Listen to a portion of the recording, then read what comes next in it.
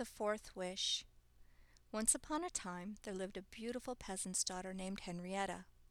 Even though Henrietta's family was extremely poor, Henrietta was a very spoiled girl.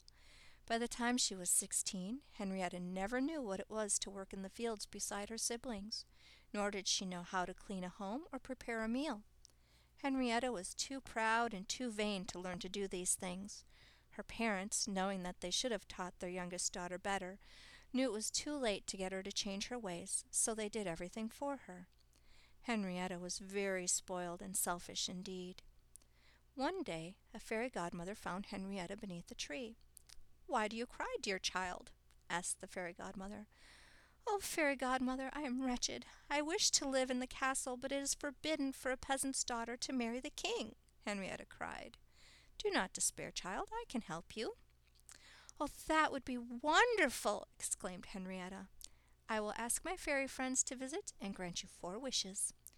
"Oh, godmother, only 4 wishes? How can I look like a queen with only 4 wishes?" Henrietta slumped back onto the ground in a pout. "Dear child, 4 wishes are plenty, but you are very spoiled indeed, so I will take away 1 wish. Only by making 3 correct wishes shall you earn the 4th. Furthermore, you may not wish yourself queen. You must be chosen by the king." With that the fairy godmother was gone. Henrietta called out for her return, but to no avail. The rest of the day Henrietta anxiously awaited the arrival of the other fairies. At bedtime they still had not arrived. Henrietta retired to bed with hopes of seeing them on the morrow. During the night, the more Henrietta thought about the wishes, the more she thought she was being tricked. She was intent on beating the fairy godmother, so she devised a series of wishes to gain her access to the castle that would surely get her chosen by the king for his bride.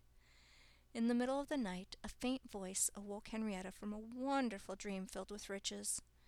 She got up from bed and looked out her window. Beneath the sill lay a small box. She excitedly pulled away the glittering ribbon. Inside she discovered 4 tiny fairies nestled asleep in gold satin. She picked one up, shook it awake, and said aloud her first wish. "I wish my dreadful family would disappear." Henrietta was sure the king would have pity on an orphan child. "Do unto others as you would have them do unto you," said the fairy before granting Henrietta's wish. Henrietta searched her home. She was delighted to find it empty. She returned to the box and awoke the second fairy in the same fashion as the first. "I wish I never had to ask for another morsel of food." "As you sow, so shall you reap," replied the fairy. Henrietta wasn't certain how to test this wish without asking, so she simply thought about it. Miraculously, a small tray of sweets appeared on her nightstand. Henrietta was delighted. Now, even if she were played a fool, she would be rid of her loathsome family and not have to worry about going hungry. She shook the third fairy and demanded her wish. "I wish I had all the riches of the kingdom." "What goes around comes around," said the fairy. Suddenly Henrietta's room was filled with lavish silks, baubles, and golden trinkets. Henrietta danced amongst the jewels. "I have all the riches of the kingdom. The king shall never decline my hand in marriage now." Henrietta tired of dancing and fell to her bed exhausted. Then she remembered she had one final wish. She ran to the window and grabbed the last fairy. "I wish to live happily with the king for as long as I shall live," Henrietta exclaimed. She was quite certain she had done well with her wishes, and this one was sure to be granted. "Of all the strategies, to know when to quit is the best," replied the fairy. With that, everything in Henrietta's room disappeared, and she found herself wallowing in a pig's pen. She stood and ran to the gate. When she reached the gate, she found she no longer had hands but hooves. She snorted and looked around for something to view her once lovely face in. She found a puddle, and when she glanced down, she was shocked to see she had turned into a pig. She squealed, "Oh, fairy godmother, why have you forsaken me?" In a beam of sunlight the fairy godmother appeared. "Dear child, if you recall, I forewarned.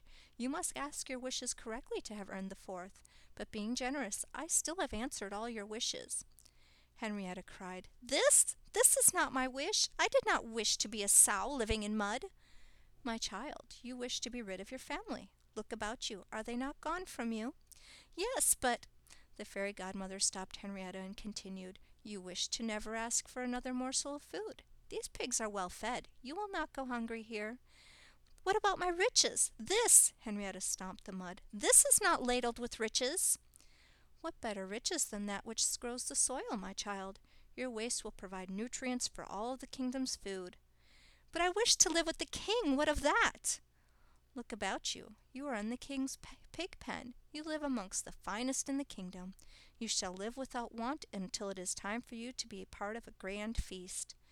With those final words, the fairy godmother faded into the morning mist, leaving Henrietta to cry for her lost life amongst the peasants.